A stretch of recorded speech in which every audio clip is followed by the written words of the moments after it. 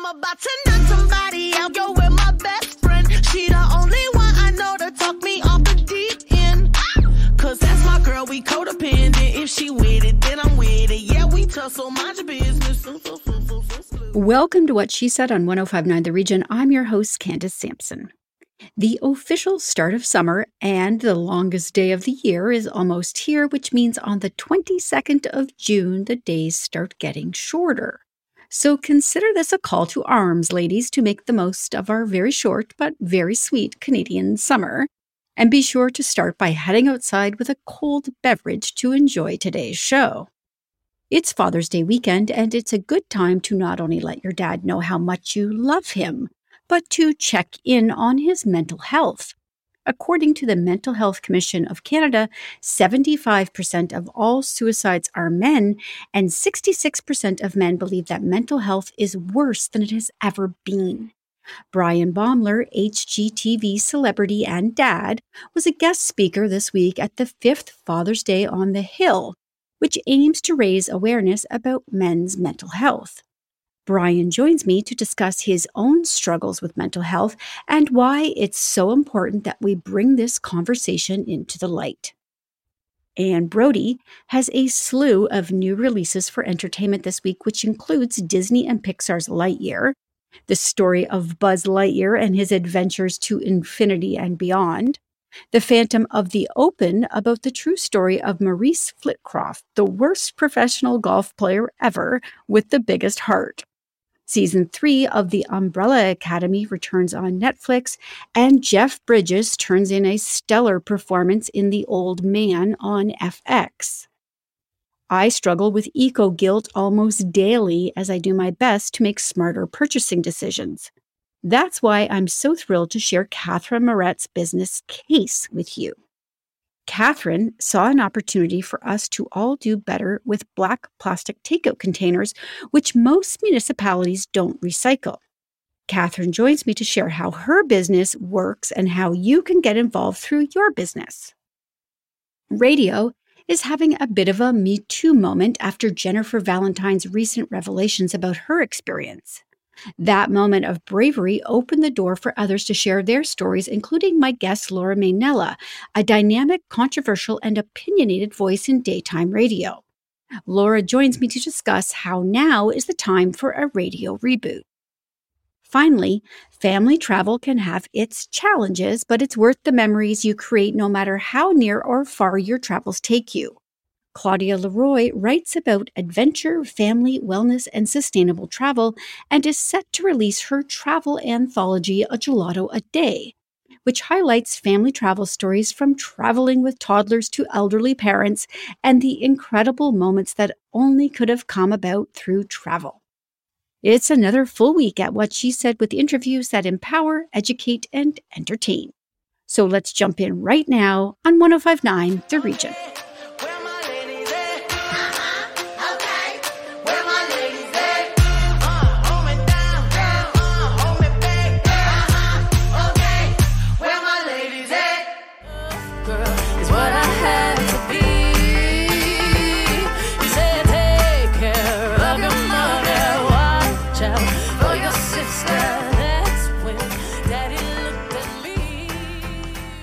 According to the Mental Health Commission of Canada, 75% of all suicides are men, and 66% of men believe that mental health is worse than it has ever been.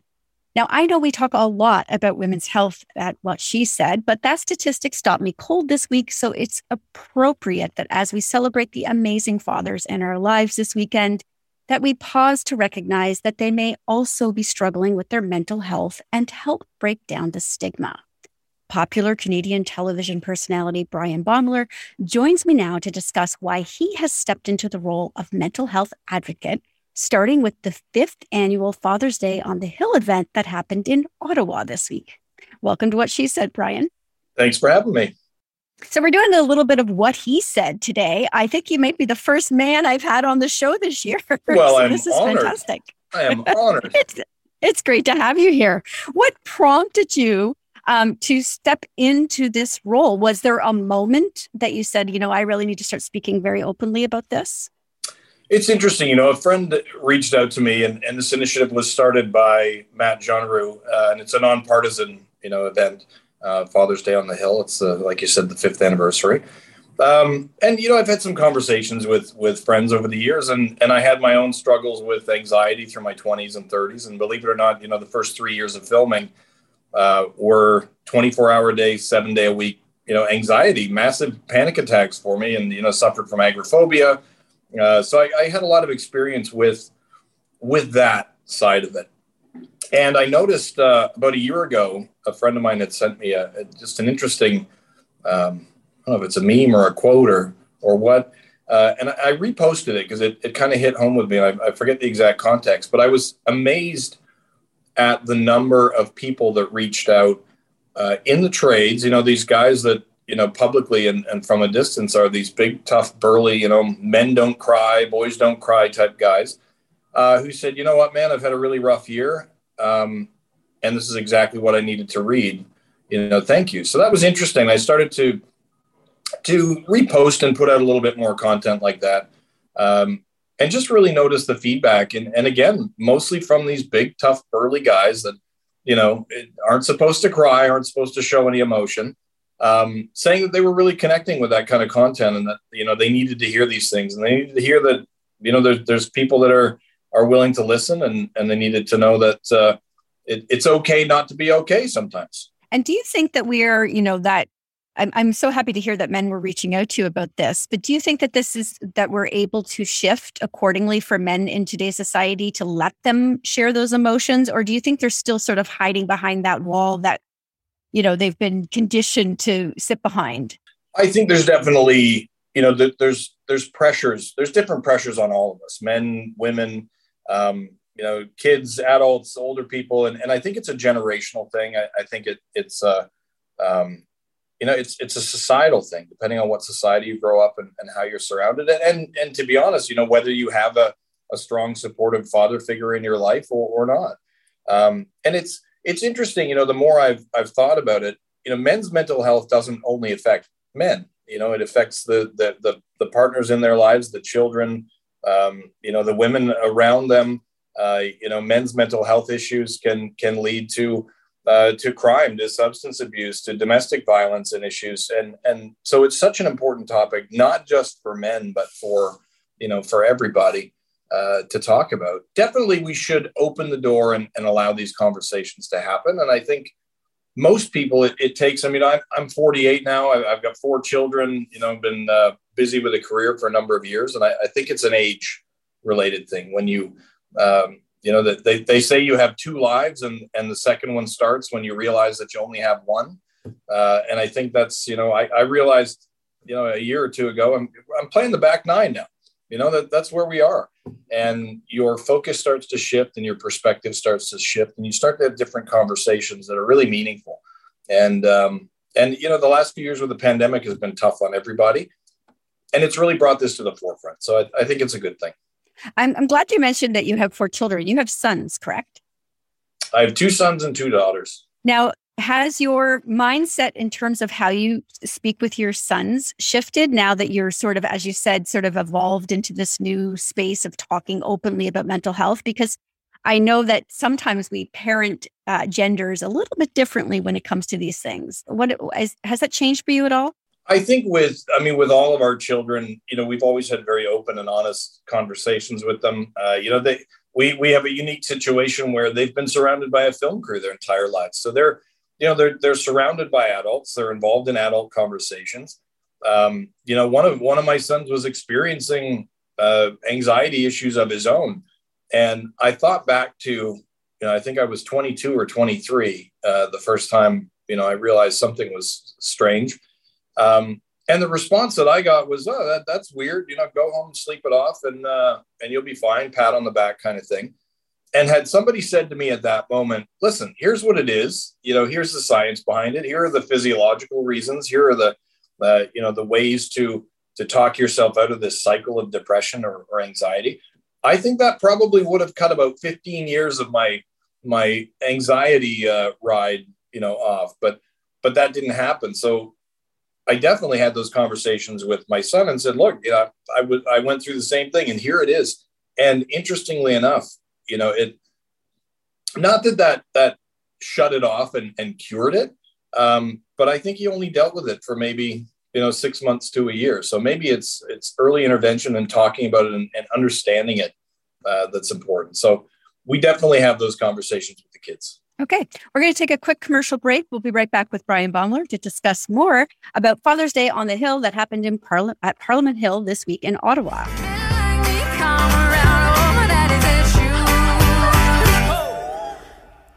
My daddy said. More with Candace Sampson and What She Said coming up on 105.9 The Region. Welcome back to What She Said with Candace Sampson on 105.9 The Region.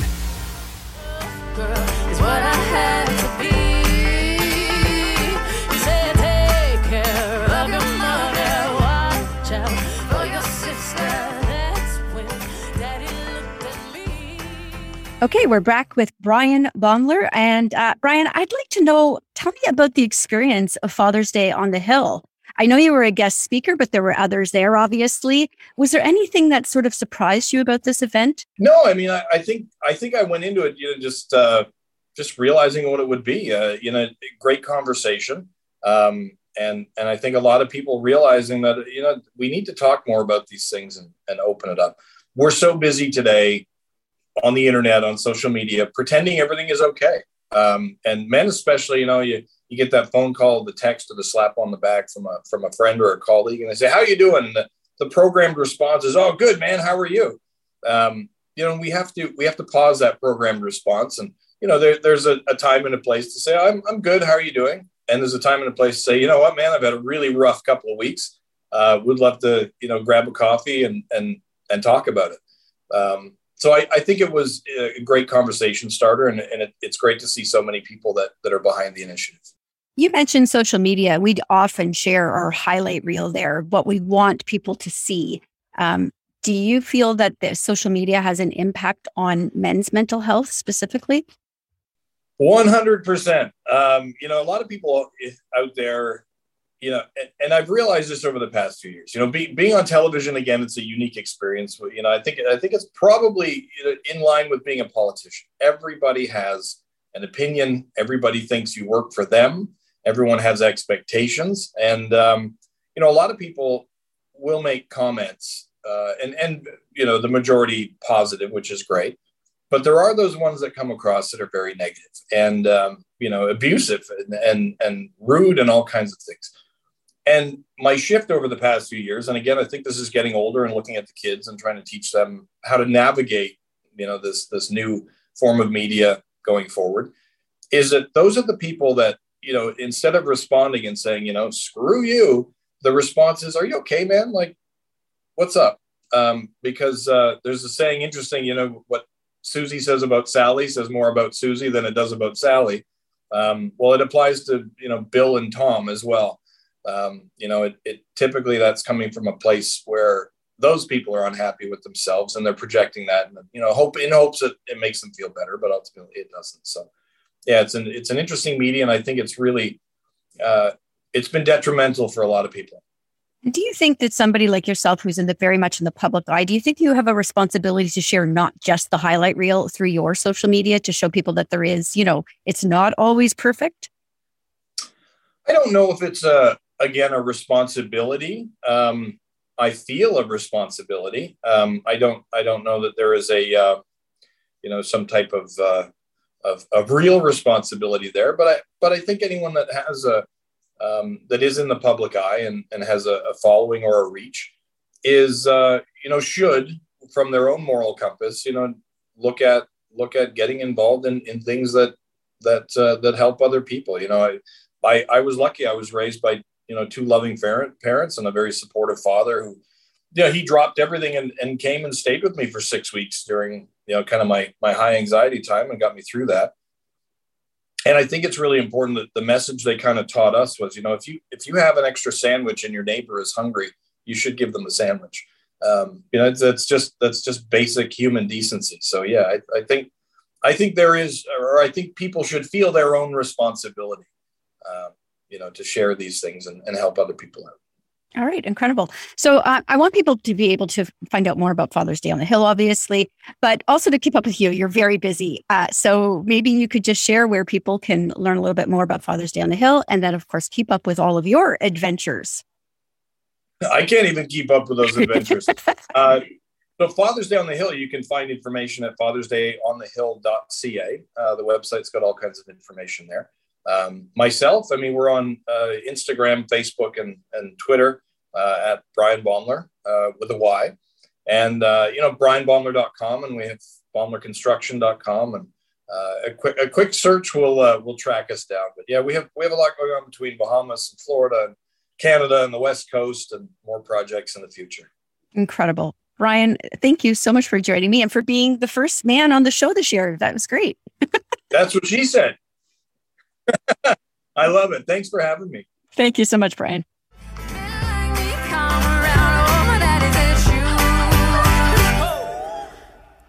My daddy said, you better make up something clear. You gonna burn to the wind. Ooh, barracuda. Joining me now for What's New in Entertainment is Anne Brodie. We have a lot to get to this weekend, so let's jump right in. Tell me about Lightspeed. Lightyear, yes, it's the new Buzz Lightyear film, and I got to tell you, people are dying to see it. They put out a tweet with new information about it a couple of days ago, and it got 83 million likes in that amount of time. Nothing.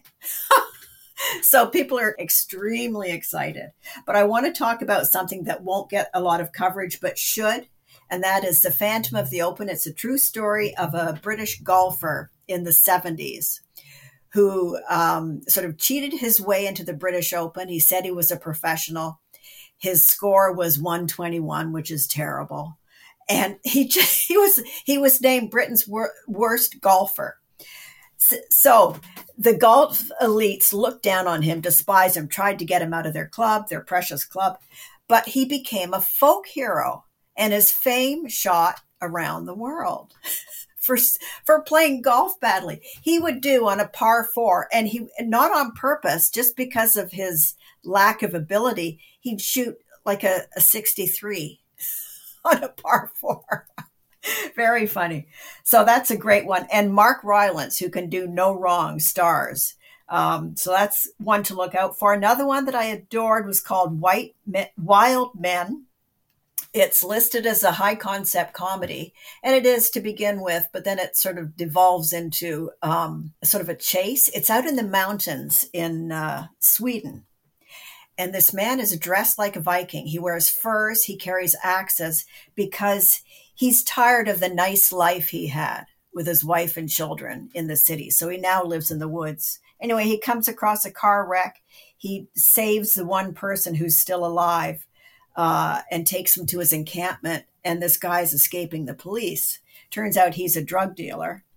And the two of them have these adventures over the next hour and a half that are just so endearing and funny and wild and crazy. I love it. It's in select theaters and on TVOD later in the summer. Okay, well, the big one on your list this week that got me was The Umbrella Academy, because I devoured the first couple of seasons of The Umbrella Academy. It looks great. I love it. It's back. It's back for a third season. And this is great news because I was hearing that it wouldn't be coming back because it's so expensive. But yes, it did. And okay, they saved the world at the end of last, but now they have to do it again because something went wrong. And they're trying to prove just what Dad, Colm Feore, had to do with the assassination of JFK. And somebody has found footage of him on the grassy knoll that day in 1962. So, it's just, and that exuberance that comes with it, the song and dance numbers that go on for several minutes, which I adore. They're back. And Robert Sheehan, he's just so he's one of the most charismatic people, really, working today. It's a really excellent cast. And I just, I don't want to dwell on it too long because there's others to get to, but that's on Netflix. Let's talk about the old man, because I love Jeff Bridges, and I thought this looked really good. Is it? Oh my God, it's so good. It's so good. He was a spy. He knows his way around personal security and weaponry. He has nightmares about his wife, who's dead. And the only person who knows his identity now, aside from his old boss, is his daughter. He phones her up one day, tells her never to call him again, to forget he exists because someone is after him. And it's just so engrossing. He finds a place to live with Amy Brenneman. And before she can turn around, he has her in the trunk and they're driving away because he has to escape once again. And she knows a little bit about him. It's absolutely incredible. And there's a warlord from the Middle East who's after him, a terrifying character. And it's based on the best-selling novel. So The Old Man is definitely something to watch on FX. All right. And finally, I don't want to miss this one because I think this one looks really good as well. And it's got a slice of Canadiana in it, The Lake. The Lake. Oh, yeah, it's fun. Anyone who's been to Lake Country in Canada knows that there are always problems with real estate and greed and, all that kind of stuff. Julia Stiles leads the cast in this hilarious sort of satire on, say, Muskoka living. She comes along. She's the stepdaughter in the family, but she inherits the place. So this creates a whole ball of wax. And her gay stepbrother, the actual biological man's son, is reuniting with the girl that he fathered back in high school and hasn't seen since. All these people are coming to the cottage for a reunion, and they all have axes to grind or things to accomplish that are pretty outstanding. It's so good. You'll just love it. All right. And where is that again? Is that Amazon? That's Amazon, Prime Video, Amazon Productions. And it's the first scripted comedy of their Amazon Canada Studios production house. Oh, excellent. That's good to know. Okay. And thank you so much. Of course, you have lots more. There's always stuff that comes up after we've talked that you include. So that's on whatshesaidtalk.com. And we'll see you again next week. See you next week, Candace.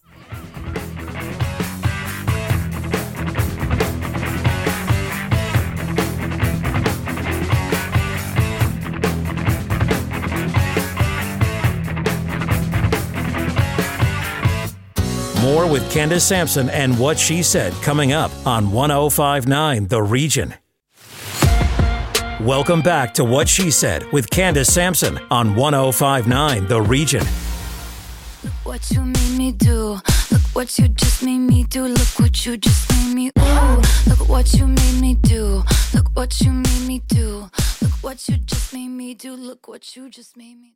I think about the environment a lot, multiple times a day, actually, and the eco-guilt is real, especially when I know something I've used will not be recycled, upcycled, or reused.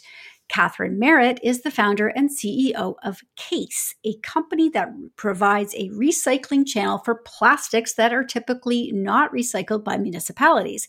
In her case, it all started with collecting those black plastic takeout containers and has since diverted over 200,000 of them from landfill, which is absolutely incredible. She joins me now to discuss. Welcome to the show, Catherine. Hi, Candace. Thank you so much for having me. I am on a mission to highlight as many companies that are in the green economy as possible because this is urgent. We need to do this. And so let's just hone in on plastic. How much of the plastic in Canada is actually recycled? So of all the plastic, and this is including plastic that's put into our municipal blue bins, only 9% is actually reaching the recycling centers in terms of broken down and resold back into the market. Only 9%. Do you know why it's so low? Is it because we're not disposing of it correctly to the municipalities, or that there is a lack of care on the municipality end? What's the reason for such a low number? It's really, there's lots of reasons, but the reason I can give as to what's decreased it over the years is this idea that single stream recycling is better. And so single stream recycling is you put all types of, quote unquote, recyclable material into one bin. and then it's taken away and magically recycled. In order for recycling to happen, it needs to be a one-to-one system. So one plastic bottle, you need thousands of those. So it's all one type of plastic, and then that is broken down and sold. So you have to look at the back end, like who's separating it? Is it worth the cost to separate it? And right now with single stream recycling, no, it's not worth the cost. So a lot is not getting recycled. And all plastics are not created equal. Not all of them are easily as recycled, correct? That is correct. And they have different compounds and different structures and behave in different ways when they are recycled. And that's why it's so important that one type needs to be all categorized together. And as well, they're not all valued equally in the end market. So let's talk about the black plastic containers that you focus on specifically. Why did you hone in on those? So for me, it was always about the takeout problem. That was initially how I came up with the idea of CASE. And then honing in on them was the municipalities weren't recycling them. Their optical sorters were not detecting the black plastic. It was a common pain for people in Toronto, and enough people in Toronto. And so I thought, if I just set these up and collect them, I know there is an end market for them. I know there are buyers, but they're not being recycled because they're so small in the grand scheme of how many things are going into our municipal blue bins. But if I silo this out and build a company around it, it will successfully recycle them. So how does your company work then? Explain to me from start to finish what happens. So we set up collection bins with businesses such as offices, condos, apartments, retail stores, whoever. And there's two streams. There's private and public collection. Public just means anybody anywhere can find out where a bin is and drop it off. Private is it's specifically catered to whoever is paying for it. Then we collect them. We bring them back to our warehouse. We sort them into two streams. One is reuse, which are the high quality ones, still durable, still good. The other is recycling, and then they're sent their ways. So you are able to recycle some of them? Absolutely. Absolutely. So who do you send those to? The municipality? No, so for that, we've partnered with the largest black plastic recycler in Canada. We've vetted where they're taking these materials and who they're selling them to after they've been recycled. And we've ensured they have a complete circular supply chain for them. This is really, really good news. I mean, I carry so much guilt when I get takeout with those containers because I don't know what to do with them. I can only have so many in my house. I know they don't get recycled. So how can we get you in our neighborhood? What are your plans for growth? I know you're in Toronto right now, but did you have plans to grow? Yeah, so we are what the industry calls a B2B business to business. So anyone who is listening and is sitting in a position where they can choose to pay for these services through their company and provide them to their colleagues or provide it to the residents, like let's say they work in like the property management field, please reach out and contact us. You can contact me directly at Catherine@casereuse.ca, and I will happily send you some materials in order for you to make that decision and understand our pricing more. Okay, but for now then, you are strictly in Toronto, is that correct? We are strictly in Toronto, and we are in plans to expand across the province this fall. So lots in the pipeline. It's a very exciting time. All right. It's amazing. I think we can all agree it's a problem. And so it's so great to see that you're addressing this. I want people to be able to connect with you, find out more about your story, keep up with where you are growing to. So where can they do that? To keep up with the story, I'm very transparent about behind the scenes, the struggles, everything like that at Case Reuse on Instagram. And then if you want to check our website out, you can go to www.getcase.com. All right. Incredible. Catherine, thank you so much for joining me today. I love everything you're doing. Thank you so much, Candace. Have a wonderful day.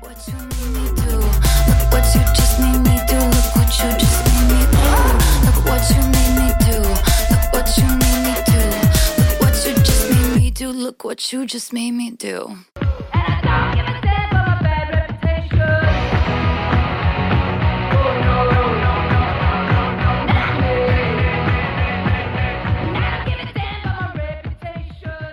Often, it takes one woman to step forward and share their story to give other women the courage or the space to do the same. Such was the case when Jennifer Valentine recently went public with her story about her time in radio. My next guest applauded Jennifer's bravery and stepped forward with her own harrowing tale. For over 30 years, Laura Mainella has been a dynamic, controversial, and opinionated voice of daytime radio. The Toronto-born radio host, whose career has spanned over several cities, now resides in Niagara and freelances shows throughout the country. She joins me today to discuss why now is the time for a radio reboot. Welcome to the show, Laura. Thank you so much for having me. Jennifer Valentine coming forward and sharing her story was kind of a catalyst for me. It opened the door because I feel like it's time for change. My story is very significant and everybody's story is significant. And since sharing my story, I've received hundreds of emails and messages from people who have either gone through the same issues at their workplace or just messaged me to support me. I mean, the floodgates have just opened. I'm glad people are paying attention, but the reality is we're all complicit in this. It's a systemic issue. So I wanted to share my story because I wanted us to open this dialogue and make sure that when our daughters go into the workplace, they don't have to experience this bullying and harassment. There's got to be consequences for behavior, and this is it. This is the dialogue that we need to have. Yeah. And for those who, maybe don't know your story, maybe you could just give like sort of the Cole's notes for people of what your story is and why you needed to share that. I explained in detail on my Facebook page and on Twitter, and I'll explain how people can get to that to understand my full story. But I worked in a workplace in Ottawa at a radio station, the number one radio station. And on the outside, it looked like we were all best friends and everybody was getting along and, rainbows and butterflies. But behind the scenes in the studio, it was a very horrific experience for almost 5 years. I was abused, I was bullied, I was harassed, and I was physically assaulted. And, my story just came out now. I've been holding on to this for, 17 years. And like I said, I felt like I needed to share the details of the story to get people angry. I wanted people to sit in the uncomfortableness of hearing my story. Because it did trigger many people, it upset people, and I think that's the way that we can create a dialogue where we can support others that are grieving, some of the dark times in their careers. So we're talking about a lot of stuff that's happened in the past with Jennifer Valentine, with your story. Erin Davis shared her stories. Do you think that radio now is a better place for women to be in? I mean, I can only speak to my experience, which has been nothing but positive.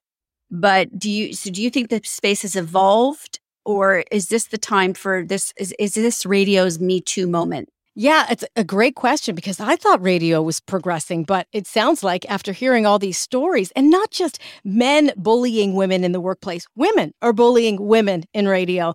And after hearing these stories, it tells me that things really haven't changed. We just have to navigate through the system so everybody feels comfortable. Management also and HR, they've got to change their ways. They need stricter punishment for people who are abusive in the workplace. We could build a better industry by talking about it and acknowledging that this stuff goes on instead of ignoring it and sweeping it under the rug, which, management does.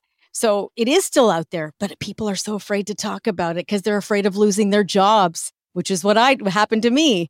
And that fear is real, right? That's a security that you have in your life and you don't want to put that at risk. I understand that. So now, I mean, sitting here in 2022, you've got 30 years of experience in radio. Would you encourage women to get into radio at this point? I think what you had mentioned before, it is a radio Me Too movement. So I think the red flags are up everywhere. So I think that the industry is going to change now because people are seeing what's going on. Management and HR have to be held accountable. I am a little leery. A friend of mine, her daughter just graduated from journalism, and she wants to work in a morning radio show, right? With, potentially 3 other men, waking up early, being in a room with 3 guys. Am I comfortable with that? Not yet, but I think we can create a space for people, women especially, that can feel comfortable because there will be those resources out there. We just kind of have to tap into what it is that we can do to build and create a safe space for women. And since you've gone public with your story, you mentioned that you've had a lot of support, but what's it been like for you? Did you get some backlash on that at all? Not at all. They have been radio silent. I mean, I wasn't I didn't expect for them to come out and say, "Oh, we're really sorry we treated you that way." But the silence alone is pretty telling. Although it really would be nice, just for the whole planet, as a whole, a whole universal thing for, management to acknowledge, that, it really wasn't about the guy who was running unchecked. It was the manager should have protected me, and the lack of consequences for this guy. And that's where somebody in management should come out and say, we could have done better. Wow. That would just create so much more talk, healthy conversations. So yeah, nothing's come from their side, which is fine, because it was never about, punishing them or giving them attention. It was about telling my story, healing my own stuff, and opening the door for other women to come forward and sharing their stories. And it's working. So that's beautiful. It really is. And I'm so pleased that you agreed to join me on today's show and discuss a little bit about your story. I do want people to go over and read the full story. So where can people connect with you? First off, hear you. Where can they catch your show and where you are right now? And then where can they find you on social media? Well, thank you so much. I'm pretty fortunate. I freelanced to 3 stations. So I'm at 101.1 More FM in Niagara. I host the morning show live. I also host a morning show in Sylvan Lake, Alberta called The Wave in Sylvan. That's a taped show. And then also in Woodstock, Ontario, I do a midday show between 10 and 2. And you can hear my story and reach out to me on my Facebook page, Laura Maynella, and on Twitter, on LinkedIn. And I'd love to hear from people who have some suggestions, ideas, how we can create a safe workspace, and people who have experienced maybe the same thing that want to share their story, because I'm here to support anybody and everybody. All right. Incredible. Laura, thank you so much for joining me today.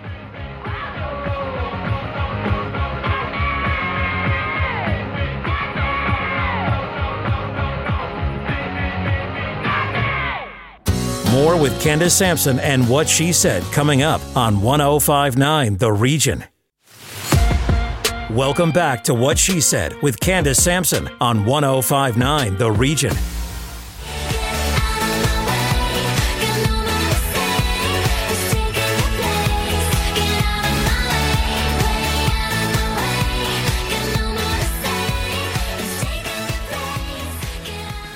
With recent changes to restrictions for airlines, travel is about to explode, and it's important to remember that while family travel can be messy and stressful at times, it's still worth the effort. The memories and bonds that occur when we take time to be together in meaningful ways inside and outside of our comfort zones will last a lifetime, long after the bags are unpacked and laundry is folded away. Claudia Leroy is a freelance writer, editor, and content creator living in Vancouver, British Columbia. She writes about adventure, family, wellness, and sustainable travel for a variety of online and print outlets around the world, and her travel anthology, A Gelato a Day, will be published in fall 2022. She joins me today to discuss. Welcome to What She Said, Claudia. Oh, thank you so much, Candace. It's my pleasure to be here. I'm so in love with the cover of this book. It's bright, it's beautiful. I want to frame it. But the title is really fantastic too. Why did you call it A Gelato a Day? Well, thank you. Thank you for that, Candace. I'm so glad that you like the cover and the title. And there is a story that goes with the title of A Gelato a Day. And it stems from early family travel trips that we had when my kids were really young, around 5 and 7 years old. And we did some extended trips to visit family and destinations in Europe at that time. And one of the strategies that we came up with to help manage, tired afternoons when the hangries start coming out and people are exhausted and hot about visiting people or places and whatnot, was to come up with a strategy of a treat, something that would be something to look forward to and entice good behavior when necessary in both children and adults, of course. And that was a gelato a day. And it was so successful that towards the end of our holiday, our youngest child was kind of sick of gelato, can you believe it, and started begging for like a cake substitute, which of course he was granted.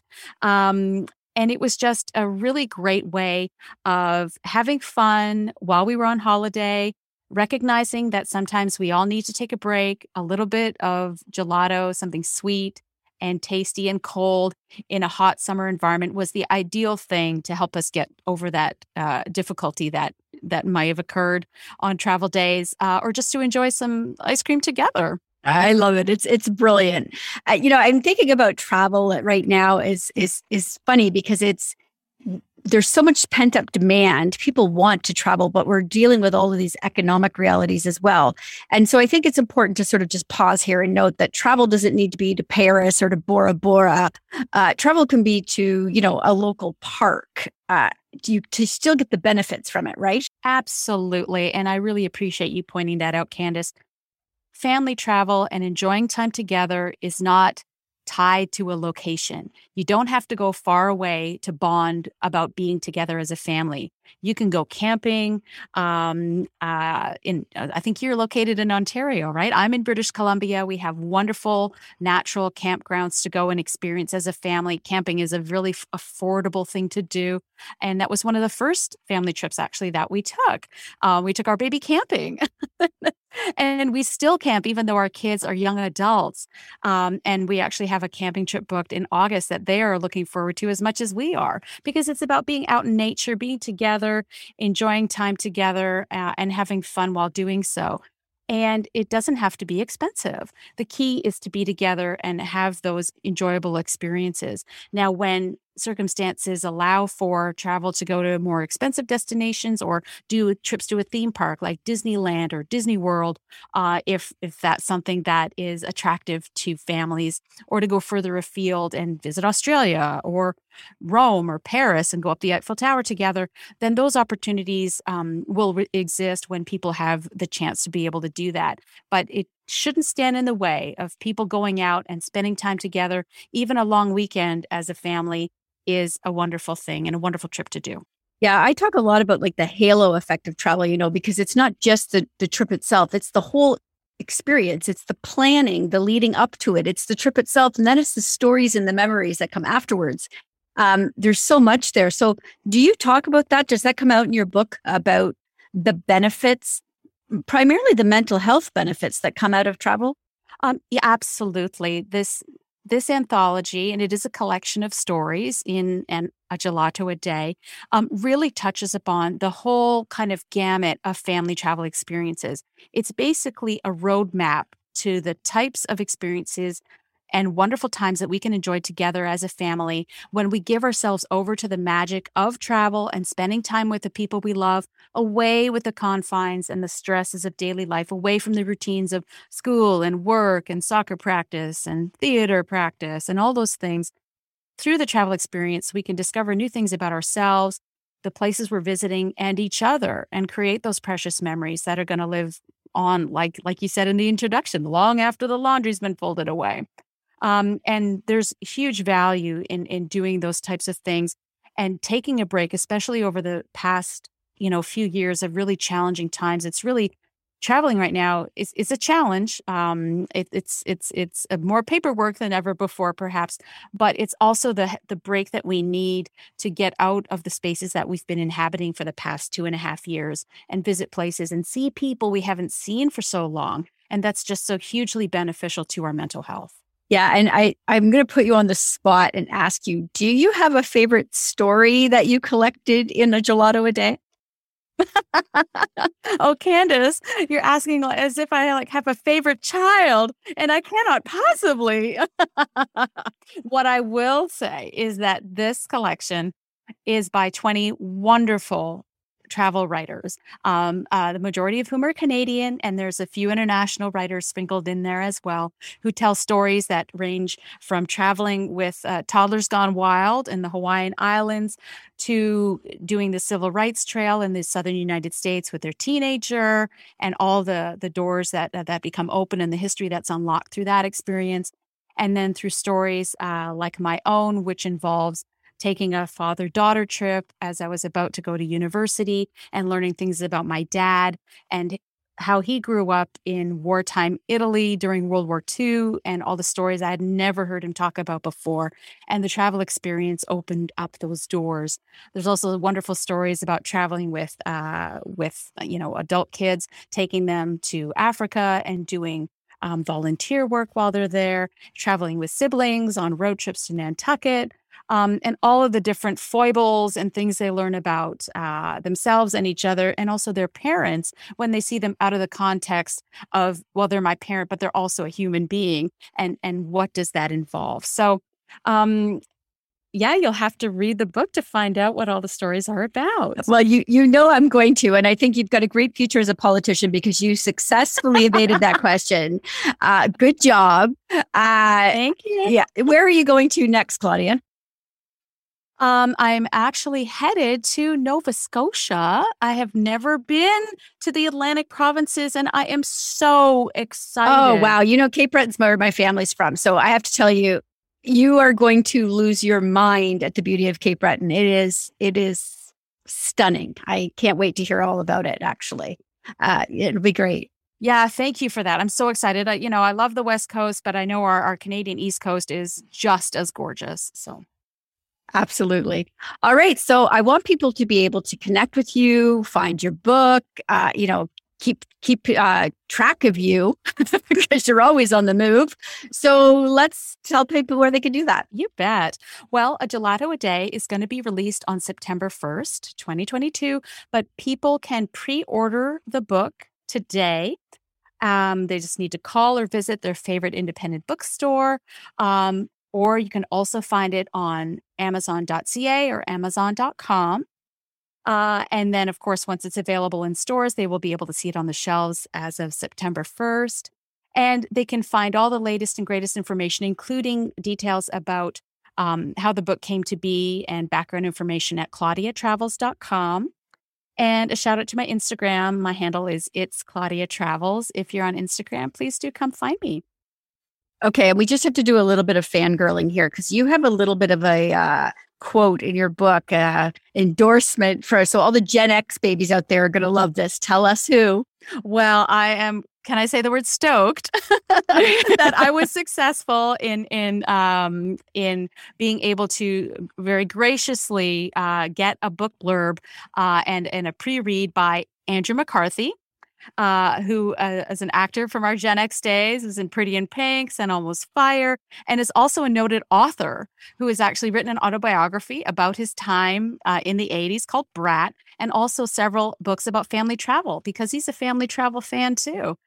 So I'm really delighted that he was able to graciously give time and give a bit of information and blurb and support for the book, which is a wonderful thing. And I also have some other folk who were very gracious and did the same. So yeah, incredible. All right. Thank you so much, Claudia. It's been a pleasure. Thanks so much, Candace. Have a great day and have a gelato. That's it for What She Said for this week. Stay up to date with our newsletter by signing up at whatshesaidtalk.com. And be sure to follow on social at What She Said Talk on Facebook, Instagram, and Twitter for videos of these interviews and more. Finally, be sure to subscribe to What She Said with Candace Sampson on Apple and Spotify to re-listen to this episode and find full details for all of today's guests. I'll be back next week with more What She Said on 105.9 The Region.